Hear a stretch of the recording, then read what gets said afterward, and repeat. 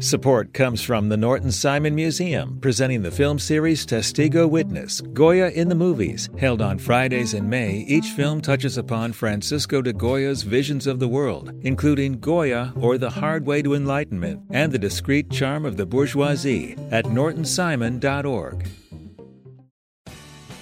You have the chance to win a Spring Super Sweeps from LAist. Donate $60 for one entry to win a brand new Lexus or $25,000 in cash. Check out all the other prizes too when you donate now at laist.com/sweeps.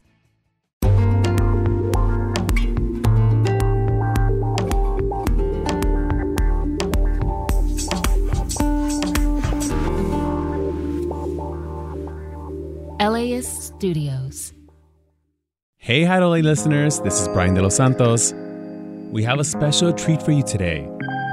Last week, Gab Chabran, LAist food editor, and I hosted an event to chat about cheeseburgers. And if you missed out, don't worry, because you're about to listen to the live taping of it. And I invite you to come to our next event, which is still to be determined, but I'll be here. Check out laist.com/events for cool stuff happening here at the Crawford in Pasadena. All right, y'all, let's dig into this cheeseburger chat. Downtown is huge. We're in Culver City. Glendale, culturally, historically, it's a fascinating place. This time, we're in Pasadena. From Gob and Brian Studios, this is K-Town After Dark. Yes, you bet it is. Oh, no. No.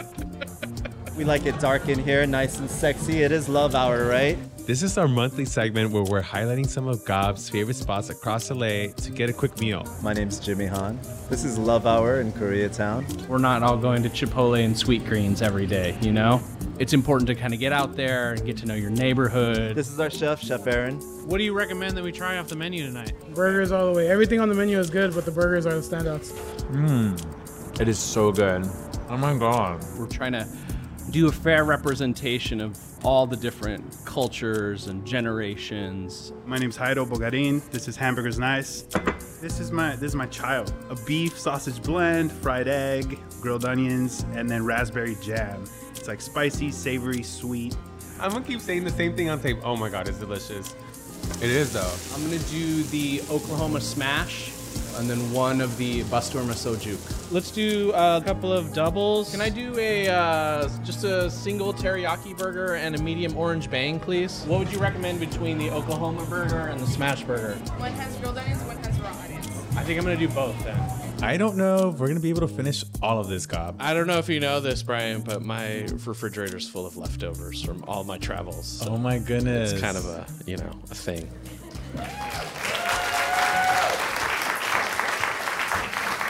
Hello, everyone.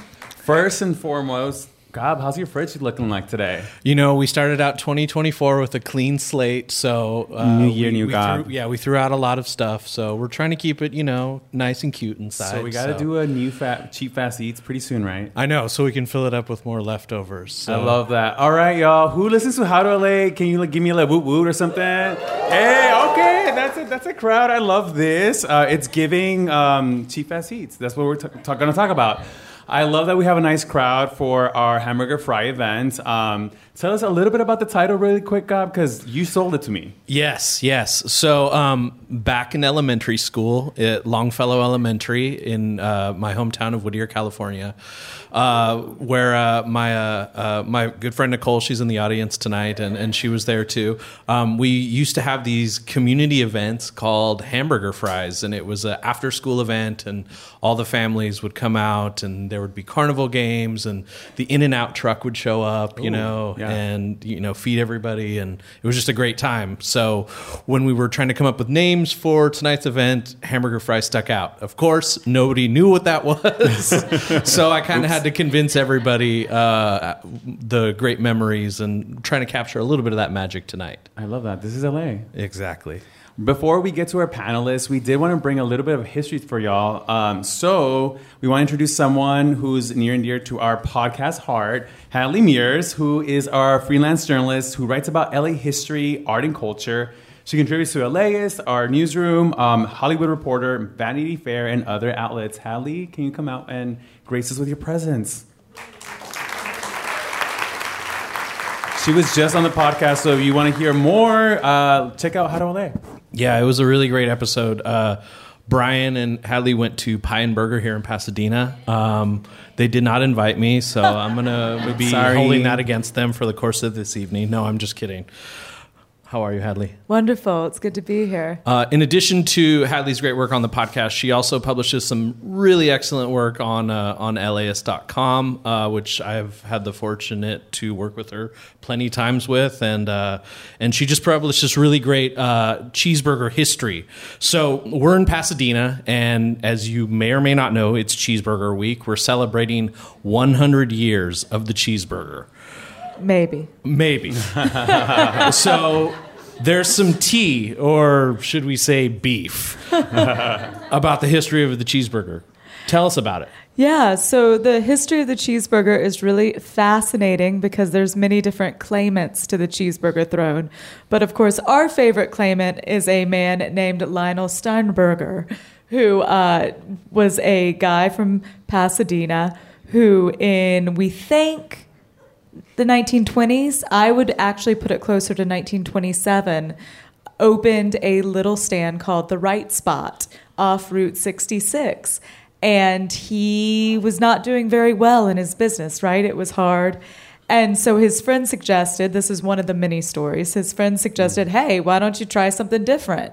And so they came up with this idea of putting cheese on a hamburger, which was this revolutionary idea at the time. People just ate burger meat with maybe onions and just the bread.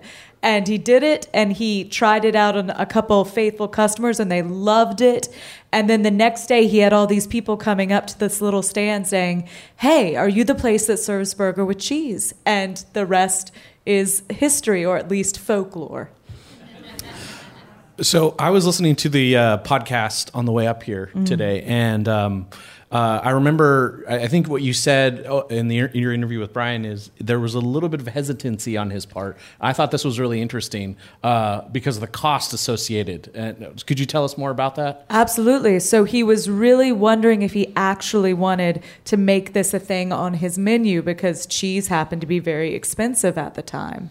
And so that might be one of the many reasons, Sternberger didn't name this the cheeseburger. And that, I think, has been part of the confusion about if he's the actual originator. He called it the aristocratic burger, right? And maybe that was because there was this luxury of this expensive cheese on top of it. Yeah, I gagged when you said aristocratic burger. I'm like, why was it so fancy? And I guess, the time, the era was very different back then, right? Can you explain a little bit about that? Yeah, it was very different, and I think that what it really was the dawn of the modern age, right? And Southern California was the epicenter of that. So you have a booming car culture before a lot of the rest of the country had a car culture. It was already a very spread out area. So you had all these people driving up and down what we now know as Route 66, going into the city, and they needed a quick bite to eat. So all of these roadside stands started popping up. And actually, the way Lionel bought The Right Spot was one day he was driving into the city, and he saw a hitchhiker who needed a ride. And, back then, you always picked up a hitchhiker. And before, before Unsolved Mysteries and stuff. And so he picked this dude up, and he was very gracious because it had been raining the night before, so it was really muddy. So he drove the guy directly to this soda stand to get a soda off Route 66. And then he just started talking to the owner.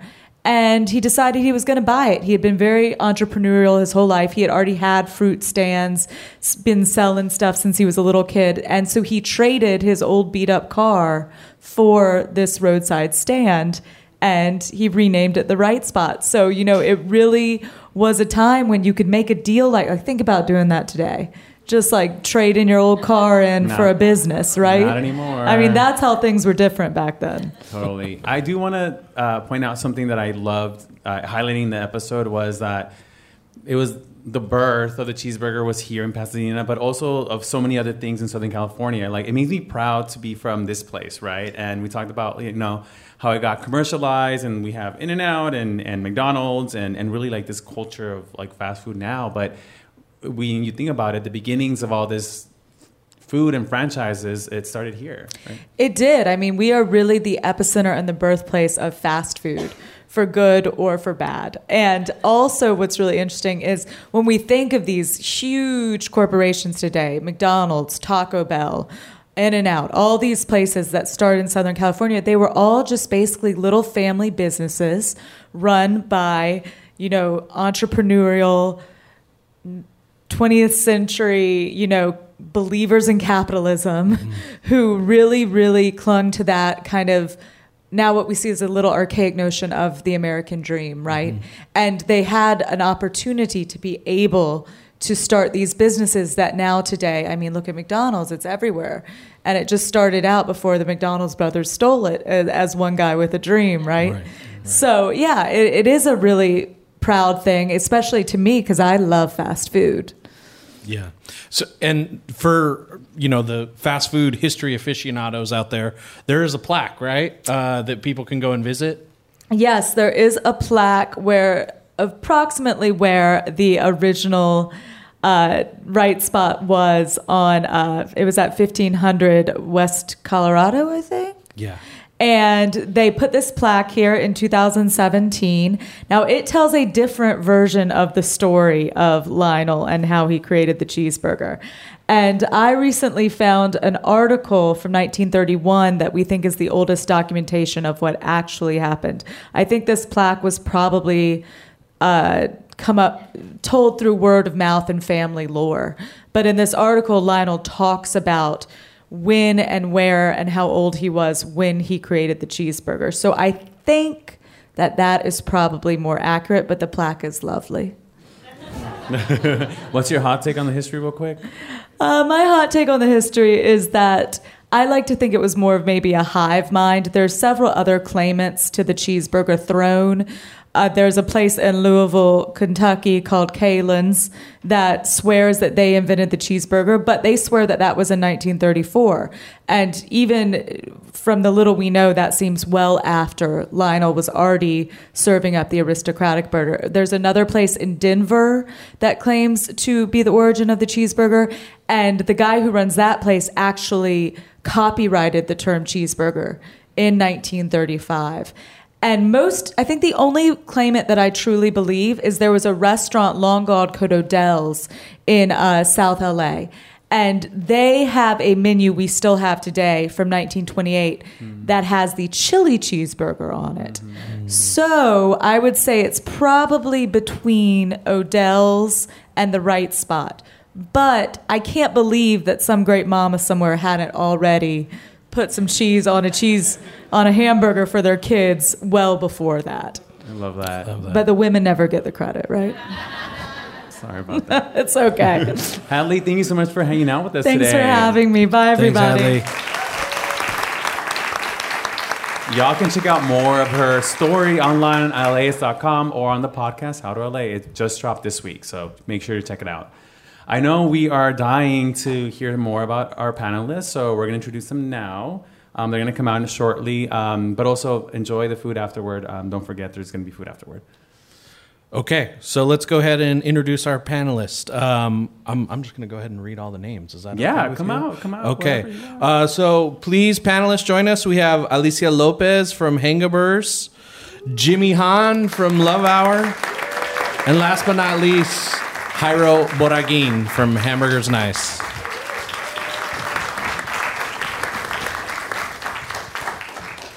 What's up, family? How are you?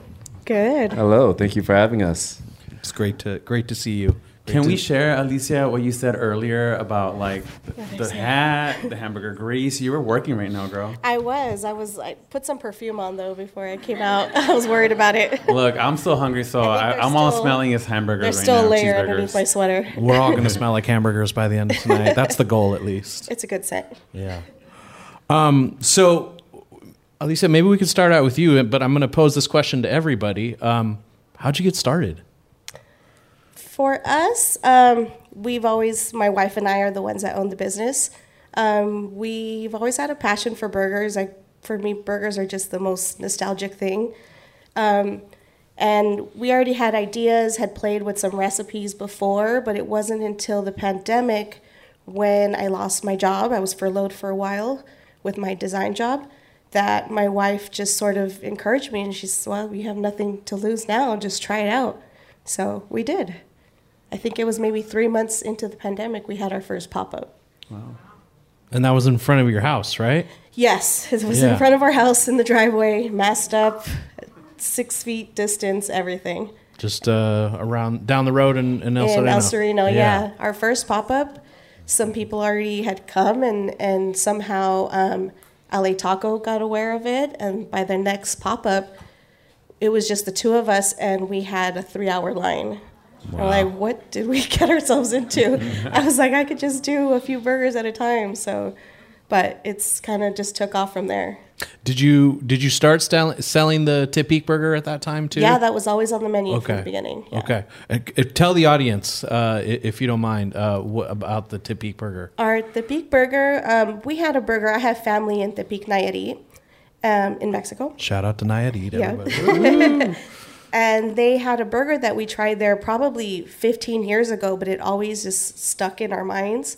And it had some ham on it, like sandwich ham on it, grilled onions, and it had this like sauce that was like a crema sauce, a mustardy crema sauce. It was really spicy.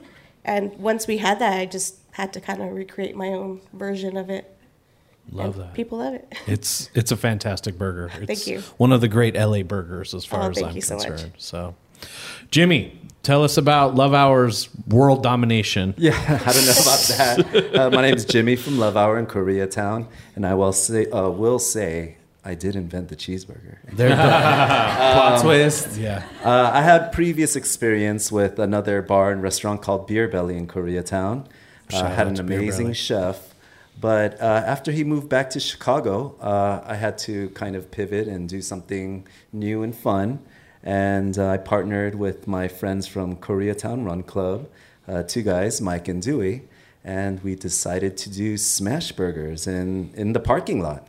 We set up our first pop-up outdoors and wanted to enjoy the nice LA weather, night air, especially in Koreatown with so much life and drinking going on around us. Mm-hmm. And same for us. Luckily enough, we had an amazing turnout, had a line down the block, and decided, okay, we had a lot of fun, and this is something we can do that we're passionate about. So we decided to continue to grow it.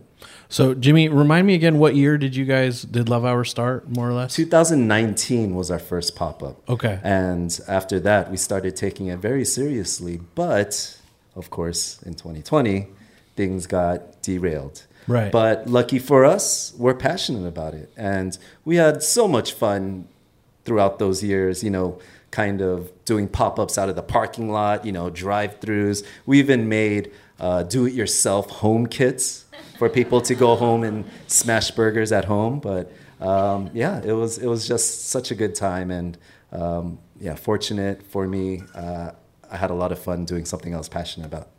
And I mean, the only reason why I was asking about the timing is I know you guys came around before the pandemic, but it always felt like you were really good at kind of utilizing the outdoor space, even before like outdoor dining became a thing in that respect, Honestly, I have fun outside. The LA weather, and I think that's a great byproduct of the pandemic. People are really appreciating the outdoor, the dining al fresco, being outside, and really being able to take advantage of the great weather we have in LA. Definitely. Can you talk about your Fridays that you mentioned earlier? Oh, we do a fun natural wine night at Love Hour, and it's called Clink. And we have a lot of fun and drink a lot of wine, eat a lot of burgers. Please feel free to come out. Great music, our next too. one is tomorrow, but we do it once a month. Great music, yes. Great DJs. Heido. What's up, guys? Hey. So back to the question at hand is, how did you get started? By the way, Heido was one of the first few Chief Fast Eats we did. Second, yeah, he was the second. Long Beach, LBC. Yeah. Who's from LBC here? Oh, woo. All right, we got a couple of hands. Pulling it down in the front row. I was working in the craft beer industry for a long time before I got into food, and I was actually organizing all the food pop-ups at the brewery I worked for. Around that time is when I met Jimmy and a bunch of other food vendors. I started paying attention and just loved the freedom, the flexibility, the creativity that all these chefs and caterers were bringing to the table, and it was super appealing. I got serious. I went on YouTube, learned a bunch of stuff, asked the right questions, and I ran with it. And now? And 4 years, I started in late 2019, and here we are 4 years later. We're talking about burgers on stage, so that's pretty cool. Cheeseburgers. So for those who have not had your burgers yet, explain to them the idea behind hamburgers for breakfast. When I first began to make burgers, I would take them to my local coffee shop across the street from where I lived. The owner of that shop offered me the space to pop up, and he gave me an 8 a.m. to noon time slot. So I thought, okay, we're doing breakfast burgers, whatever that means, and put together things inspired by like McDonald's breakfast and diner food breakfasts. I started making like a sausage and egg burger, a chorizo and egg burger, and started promoting and trying to convince people to eat burgers for breakfast. We'll be right back after this. Support for LAist comes from the Norton Simon Museum, presenting the film series Testigo Witness, Goya in the Movies, held on select Fridays in May. Each film touches upon Spanish artist Francisco de Goya's visions of the world, including Goya, or The Hard Way to Enlightenment by Conrad Wolf, and The Discreet Charm of the Bourgeoisie by Luis Buñuel. Screenings are at 4:30 p.m. on consecutive Fridays, now through May 31st. More information at nortonsimon.org. Hey, what's up, y'all? I'm Pendarvis Harshaw, host of the Right Nowish podcast. Every week, I talk to the people who are creating art and culture and spreading it to the universe. As an artist, you always meet yourself. Every year, you're a different person. Essentially, we normalize a space where you can show up as your authentic self. Check out Right Nowish, rooted in California's Bay Area, speaking to you. It's so many people of color, so many queer people. It's like I'm being celebrated in my fullness. Available wherever you listen to podcasts. Welcome back to How to LA.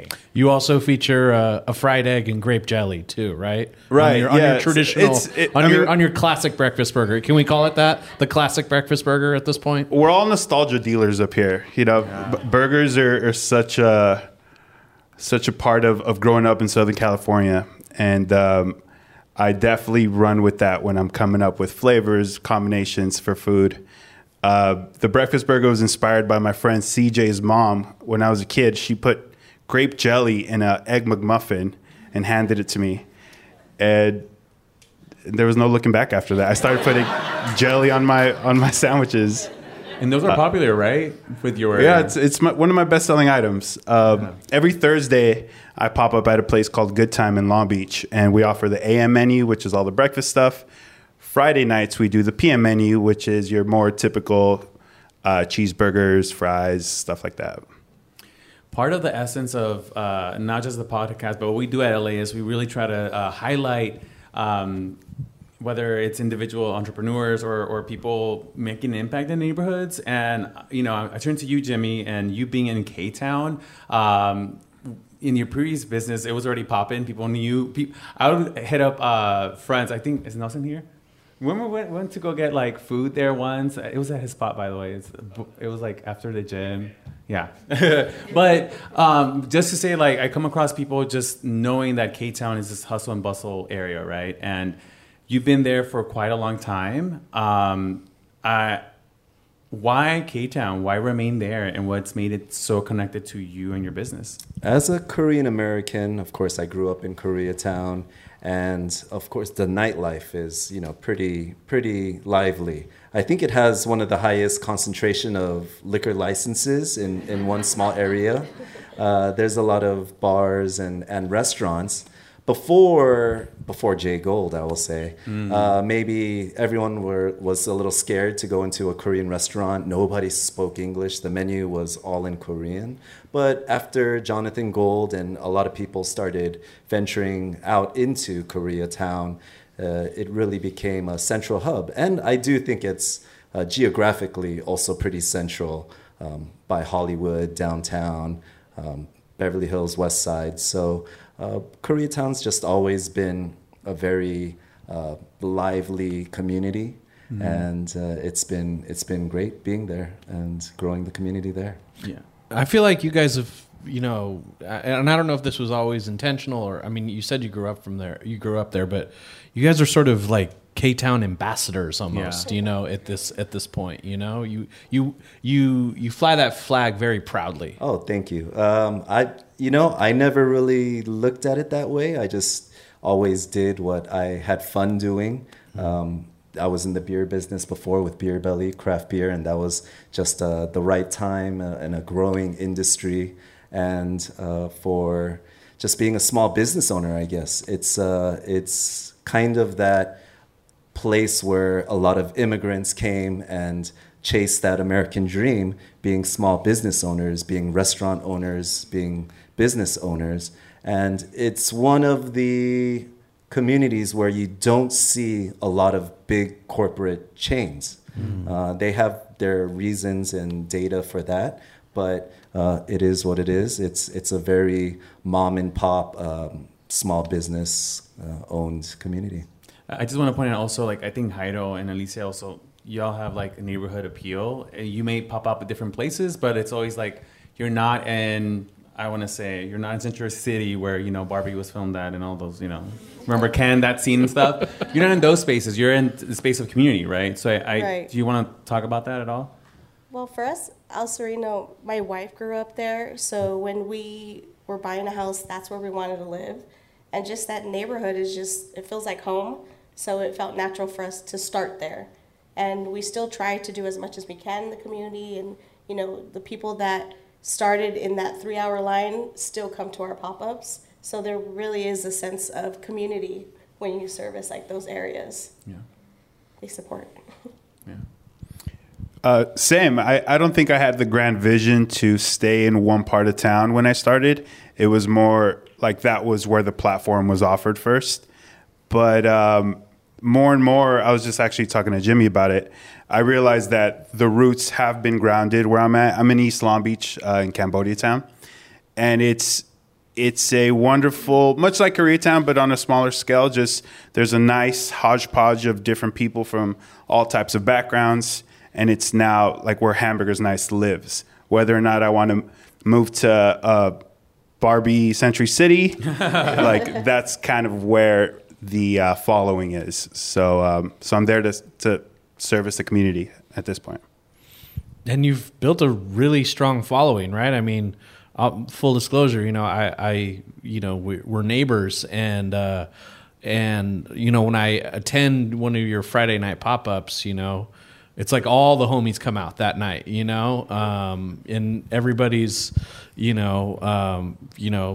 families, young people, old people, queer, black, brown, Asian, It's a dream come true, to be honest. And again, not something that I was thinking about when I started. I just wanted to provide something good, something that made me happy. And to get this type of response over the years is a dream come true, for sure. So, Jairo, I had another question for you. So tell us a little bit about the decision to go with the pop-up model for your business. What was there an appeal behind it when it came to selling burgers under that heading? Definitely. It was very punk rock when I was looking at it from the outside, very do-it-yourself. I saw freedom, honestly. Freedom of schedule, creative freedom to build a team, to build a menu. It was my way out as far as I don't want to work for anyone else.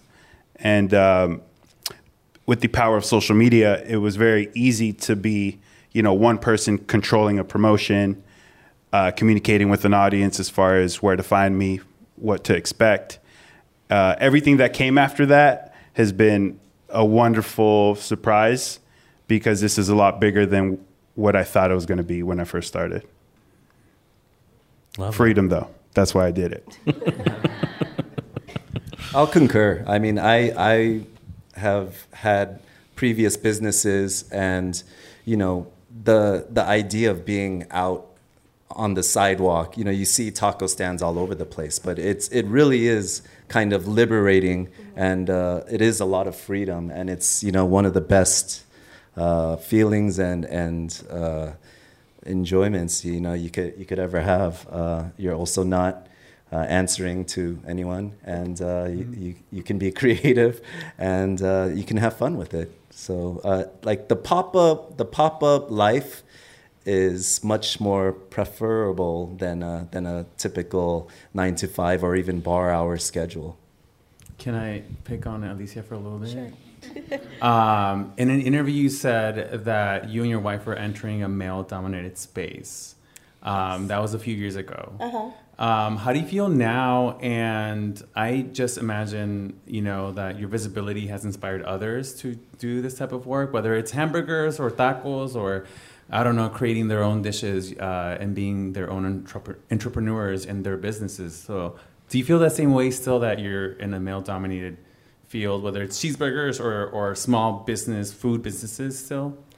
I think so, yes. I mean, the pop-up world, everyone's very welcoming, so there is a sense of community, whether you totally feel like you belong or not, but there always has been a sense of community. I've met both of these guys before, and they've always been so kind to me. So it's just more, there is underrepresentation with women doing pop-ups. You see less of it. So I'd like to see more, but hopefully that changes. Yeah, I couldn't agree better. Or more, sorry. Definitely.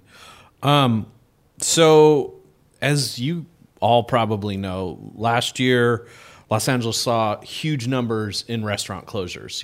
We've covered it. Los Angeles Times covered it. Eater LA. It's all over the place. So given the majority of you are running pop-ups or came from the pop-up sort of ecosphere, when you hear that news, how does it make you feel as business owners? Well, for me, it's intimidating. I've kind of toggled in that space of, do I push and go to the next level of getting a brick and mortar and leave pop-ups behind, but then you have that uncertainty, and it's scary. So for me, it's kind of weighed in on that to see, when do we make that move. Can I ask a follow-up about inflation? Because, we all know prices have gone up. How do you deal with that? For us, we've tried to keep our burgers as best priced as we can. I think total over the past 4 years, we've only raised the price twice. And that was really only because meat really changed. And we use a fresh bun, so that costs more money now. But besides that, we've really just tried to keep it at minimum and not give that extra amount to the customer. Appreciate you being vulnerable here. Yeah, definitely. It in reference to the restaurant closure statement or question, it keeps me grounded as far as what I'm doing. I wake up sometimes and I do have energy to go look for a space, something I could afford, a brick and mortar. But it keeps me flexible. It keeps me creative as far as, okay, maybe the restaurant model isn't working right now. What about the catering model? What about, special events? What about linking up with certain businesses where we can split costs? So I think it just keeps me flexible, because signing up for a big lease doesn't, it's not too attractive right now. Wow. For all the restaurant closures, I've done and closed some restaurants, so I know how hard it is. And I think it's a real uphill battle being a small business owner. And we need support of people and customers. We need support of family and friends. There's a mental health crisis also with service industry workers. But a lot of these things are being raised in our local government, cities, and it's important that we continue to fight for small business owners. Street vendors, of course, we all have our local taco cart we might support, and we understand they are making a living, trying to make a living, but it's our job as a society, also as consumers, but also as fellow maybe business owners and also city officials to find the right formula for everyone to have access to food and make access to a fair living. And so it's an interesting area we are in right now because of COVID-19 and things that have changed. Inflation, of course, has decimated the restaurant industry. Also, labor costs. Of course, we want everyone to have a living wage and our economy to grow, but also as small business owners, it's sometimes hard to keep up with that. And we don't always want to pass on the costs to the consumer. For us at Love Hour, we might, before we raise the burger price, we'll charge an extra $1 on the beer. We have that luxury, but there's a lot of small business owners that don't. And so it's really interesting where we're at this point, and I think it's going to take the city, and of course there's state fees, taxes, city fees, taxes, federal fees, taxes. There's a lot going on there, but something has to give, and we have to find a very fair path forward for our society to succeed. Yeah. Can I just highlight that I believe the food service industry was one of the few industries in the world that didn't really stop during the pandemic. There's a way that we have to keep feeding people, right? And so I just want to highlight that, but also the fact that some businesses came about during the pandemic, whether it was like right after we got the shots or around that time. And, I know a lot of entrepreneurs were like, this is the time for me to do something different. And Alicia, that's kind of your story, right? Yeah. How are you feeling now that there's a little bit more opportunity to do things differently than when we were masking or doing social distancing and all that? Well, now it just feels kind of like opportunities are kind of everywhere. It's more figuring out what direction it is to go. We both work our full-time jobs, so this is like our side thing. So as much as we're passionate about it, it's finding that balance. Okay, when is the right time to really go full steam ahead on it? And we get all of the positive feedback, and it seems like everything is there, but there's always just something that keeps you from pushing yourself to that. And you said something right now that made me think of what we were talking about earlier too, in terms of like that pathway from pop-up to brick and mortar, and when we're talking about the American dream and all of that kind of stuff, I mean, that kind of is the closest thing we have to it now. It feels like, it feels like the majority of new restaurants are opening. I was at the media event for Mideast Tacos, and that started out as a pop-up. It feels like the majority of new restaurants, the new and exciting ones, are coming from sort of that pop-up universe, as it were. There's just so much room there to, just like Heido said, to just explore and try things and really kind of iron out what it is you want to do and test stuff out, because you get to try different burgers and get feedback, and that's part of the fun of it too, because you could switch it up, where if you do have a brick and mortar, you're kind of stuck with it. You have to kind of keep consistent with what people like, and I like that flexibility too. We could try different things. A lot of pop-ups also have to keep their day job, and anytime you're able to quit your day job, which you might or most likely might not like, you're fortunate to pursue something that you're passionate about. And the service industry is so challenging financially, emotionally. It's more hours than 40 hours a week, that's for sure. It's more expensive than collecting a paycheck and with benefits, where in the service industry, benefits are highly unlikely. But it's a blessing to be able to do what you're passionate about. And I think there's definitely a group of people who are giving that up to pursue their passion, cooking and providing for the community or doing something they're passionate about. But there also is a lot of people leaving the service industry because when everything closed down during the pandemic, they realized, hey, I don't want to be a line cook. I don't want to be a dishwasher. I don't want to be a server, and they decided to go out and find different things to do that maybe they were more passionate about. And so it's always been a challenge in the service industry, but there always is someone willing to chase their American dream. Love that. Cheeseburgers are very American, right? Very American. Yeah, we just learned 100 years here. We have one last collective question for you. What is on the horizon for 2024? Jairo, let's start with you. I started entertaining. I've been shopping around for a brick and mortar, but being very choosy. I have the luxury of having a pop-up that's doing well at the moment. So I'm not being pushed to find a brick and mortar right now, but I'm very curious about finding what I'm looking for in Long Beach. So just more bigger gigs, more catering, and just a steady growth. I've started hiring more people. My team is getting bigger, and still having fun with it. Great. Love Hour. We just opened a bar. We got a full liquor license, so we have a full cocktail program. Things like that. We're able to sustain our staff. Our chef just had a baby last Sunday. Aww. So the first Love Hour baby. Oh, Love Hour baby. Yeah. And is that the baby's name? We're going to continue to serve burgers and drink a lot. So please come visit us in Koreatown.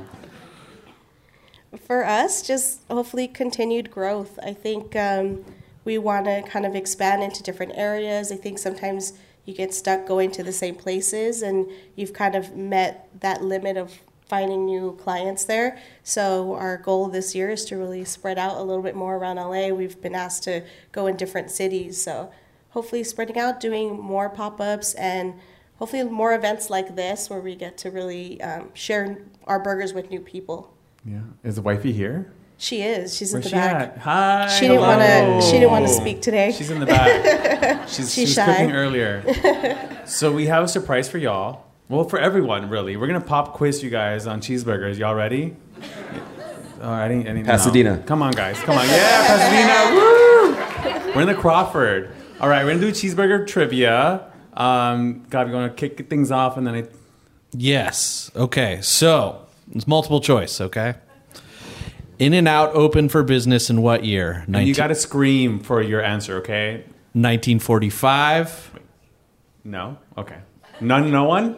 No? Okay. 1947. 1948. I think 40. No Googling on your phones. So which one was it? 2 or 3? 1948. Wait, we gotta see the winners. What's that? A or B? Who said it the most? Oh, C was loudest. C was loudest. Okay, Jimmy, that's what I was asking. Yeah. Jimmy's our sound. Ears. You got to get the arm going, you know. Okay, next question. Oh wait. Oh we got a few. Depends. I heard it depends. Okay. What does it depend on? Quality of the potatoes. Okay. I'm going to say... Have to be hot? Has anybody ordered them well done? Yes. Light. Whoa. No, Does anybody order them soggy? No. Wait. Hold on. Can we get a mic? No, y'all are saying good stuff. I want to hear you guys. We're taping this for How to LA, by the way. This is going to be an episode. I want to hear your lovely voices. But what were people saying? I can't hear from this side. That's why. Animal style fries, the best, okay. for sure. So wait, what's the winner of the round? We need you to read the questions. We are recording a podcast. Oh, that's right. Sorry. The question. All right. We can edit this in post. The question is, are In-N-Out fries good? Yes. Yes. It's mixed. It's mixed. Oh, okay. Brian's taking the iPad away from me now. Yes, thank you. Okay, next question is, how many burgers does McDonald's serve per day? Okay, number one is 1.5 billion with a B. Anyone? Woo, maybe. Yes. This is worldwide. Worldwide, yeah. We're worldwide, baby. Actually, no, didn't we Google US only? You Googled. Womp, womp, womp. Yeah, don't Google it, y'all, but we did. No, it was in the US only. Okay. I remember, yeah. Okay. So this is in the US only. It's how many burgers does McDonald's do a day? It's number one is 5 billion. Number two is 6.5 billion. Anyone? Yes, that one. Okay. Woo! And then number three is 800 million. Y'all are cheese. Okay, we got one over here, two over there. Okay, it's B. 6.5 million. Yeah. Okay. I feel like you guys are cheeseburger like big fans. That's why you guys came here tonight, right? Aficionados. Yeah. All right. So you guys should know this because we talked about this earlier. The question is, what was the name of the supposed inventor of the cheeseburger here in Pasadena? One. Okay, I'm not even going. Okay, Sternberger. Woo! All right, the audience got it. Harry Mack is a great name. You need a though. prize over here, okay? We need a prize for you. Might have to make one of those. Harry Mack. Thank you. All right, you guys won. Thank you so much. Appreciate it. You did great, y'all. We did great. We do want to open up for a short 10-minute Q&A. If anyone has questions for the panelists or for Gav and I, we will have someone with a mic walking around. Rebecca is out there with a mic. And we have someone who raised their hand. Please, can you say your name and can you ask the question? Hi, my name is Mark, and I have 3 things to say. First of all, in 1995, I moved to Koreatown at the Evanston Apartments, right there in Kenmore. That was my very first place. Okay. Bachelor, it's changed a lot, thank goodness. Second of all, what is the origins of your business's names? Oh. Well, Love Hour, we had a list of names, and Love Hour just kind of stuck with us. There's no real rhyme or reason, but it was just a great name that we really enjoyed, and it helps us convey our passion and love for burgers. So, Hamburger's Nice was a nod to Spanish-owned businesses or Mexican businesses. Instead of Nice Burger, it was the rough Spanish translation. Hamburguesa's nice, hamburger's nice. For us, we just wanted something more playful, so it's kind of a take on how a child would say hamburgers. They say hangabers. So once we thought of that was the winner. All very cute. Third question. Hey, this is a hamburger fry, so I'm curious, how are your fries? Oh. We mix them up. We do potato tots in the morning. We do curly fries when we feel like it. We do shoestring fries most of the time. So we keep you guessing. Our fries are better than In-N-Out fries, so that's all I got to say about that. Unfortunately, we do chips. We sell like our Lay's classic Lay's chips with it for now. For now, but what would you do for fries? We really want to do a really thin cut matchstick fry. Matchstick, okay. Nice. Fancy. That sounds nice. Thank you so much for those questions. Great questions, Mark. Yeah. Anyone else? Oh, we have a hand here. Oh, and over there. No? And in the back too. Hi, I'm Diana. This is fantastic. Okay, so if you were on a desert island and you could only eat one of your burgers from your current menu, which burger would you eat? Whoa. I would eat my original. That's actually, even though the beef burger is really popular, my original is like, I could eat that one every time. Is your original the... It's the one we're serving today with pickles, sauce, and the thin onions.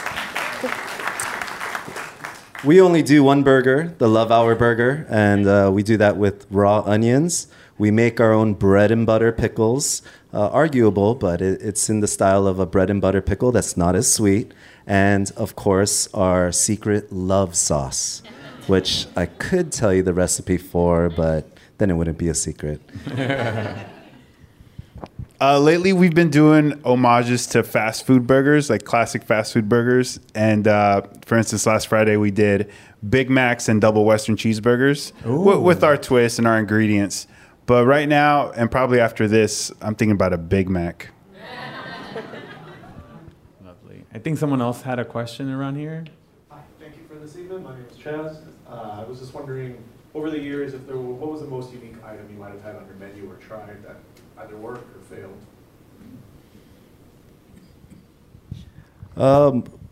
We do fish fillet. That's very popular. We make our own tartar sauce and American cheese. I'm a big American cheese fan. I like other cheeses a lot too, but for fish fillet, I think American cheese has that nice saltiness to complement a fried fish.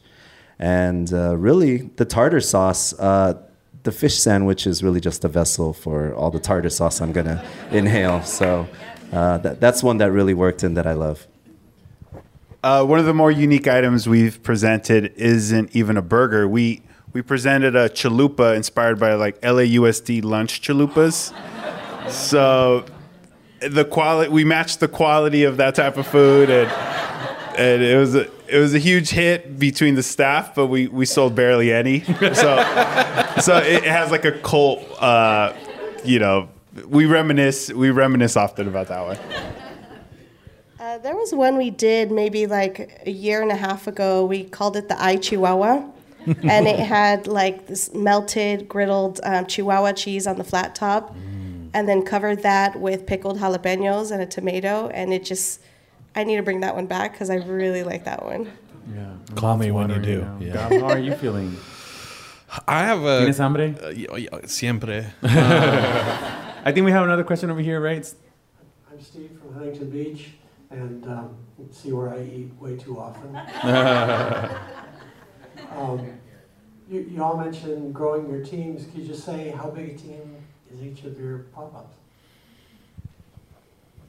I have 2 employees that help me on a weekly basis, and I have a pool of maybe 5 more that I get to call on for bigger events.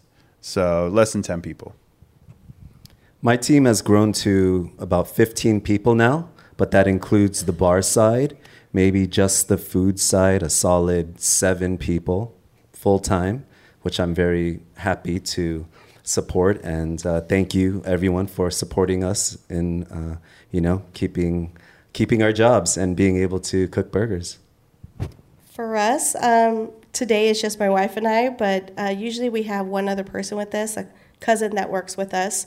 And besides that, on larger events, we sometimes get like 2 other people help, but that's kind of the max. Family business. Yes. Family drama? No, man. Oh, look at you. I love that. They love Come on, to. wifey. You guys have a great tagline, too. It's on the back of your hat, right? It says... be kind and eat burgers. I love that. I have a little sticker with that on. We have... one more question. We're here. We have 5 more minutes, so... Then we'll let y'all eat more cheeseburgers. They're really good. There's drinks outside. Hello, my name's Katie. This is on? Yes. I live in Pasadena. I actually live about half a block from the plaque, so it feels like I was meant to be here tonight. I just wanted to say, is it Alicia? Yes. I just wanted to say that I have a 6.5-year-old that can still only say Hamburger. Great. I love your branding, and we have actually been following you since the pandemic because of your that's branding. sweet. So I just wanted to say that. Yay. Thank you. I think we have another hand one over question here. right here. I see you. I see all of you. I'm an animal rescuer, and I'm fortunate enough to have restaurateurs in my family. And I know that you guys are doing some sweet things out the back door to help hungry people and to help hungry animals. So if it's not outing you too much or putting you in a dangerous position with the health department, tell us a story because I know you all have big hearts. during the pandemic, we were able to the sales would go up and down based on weekly restrictions, daily changes in local laws, and when we would end up with a lot of extra food, we were able to cook it, prepackage it, and give it out to the local community. So that was a special thing, and I don't think I've ever told anyone that.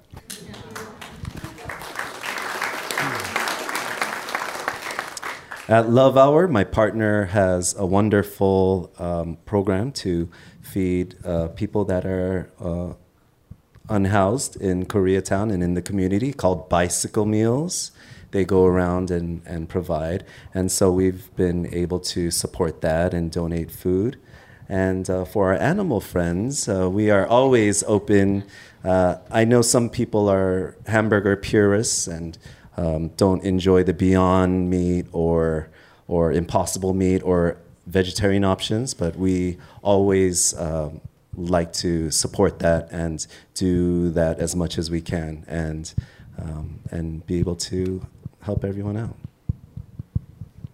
For us, just animal-wise, our dogs are rescues. We have some rescue dogs.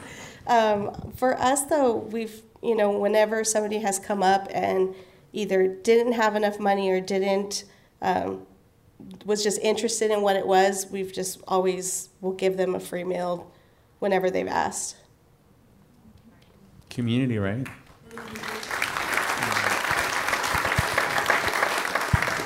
It's a lovely note to end on, I think, right? I love that. Well, thanks to all the panelists for hanging out with us today. Jairo, Jimmy, Alicia, thank you for everything. Thank you, guys. Thank you for having us. Thanks, guys.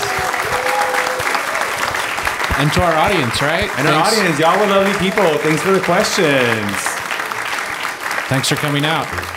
That's it from us today. Please go enjoy your cheeseburgers. And remember, every day is a good day to love LA. And download HTLA, please. Thank you. Thanks, everybody.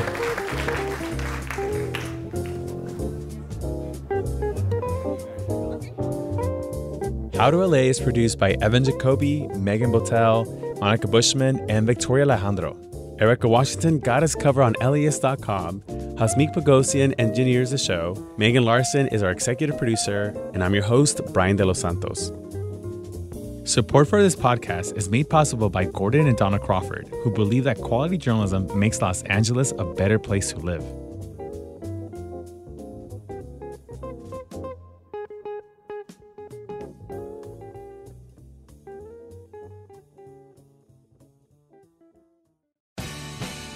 The LAist Spring Super Sweeps is happening now. You can win amazing prizes while supporting your source for local fact-based journalism. One lucky grand prize winner will get to choose a brand new Lexus or $25,000 in cash. Other prizes include an electric bike from Juice Bikes and $1,000 gas gift cards. Your donation of $60 gets you one entry to win, and the more you give, the more entries you get. Donate now at LAist.com/sweeps.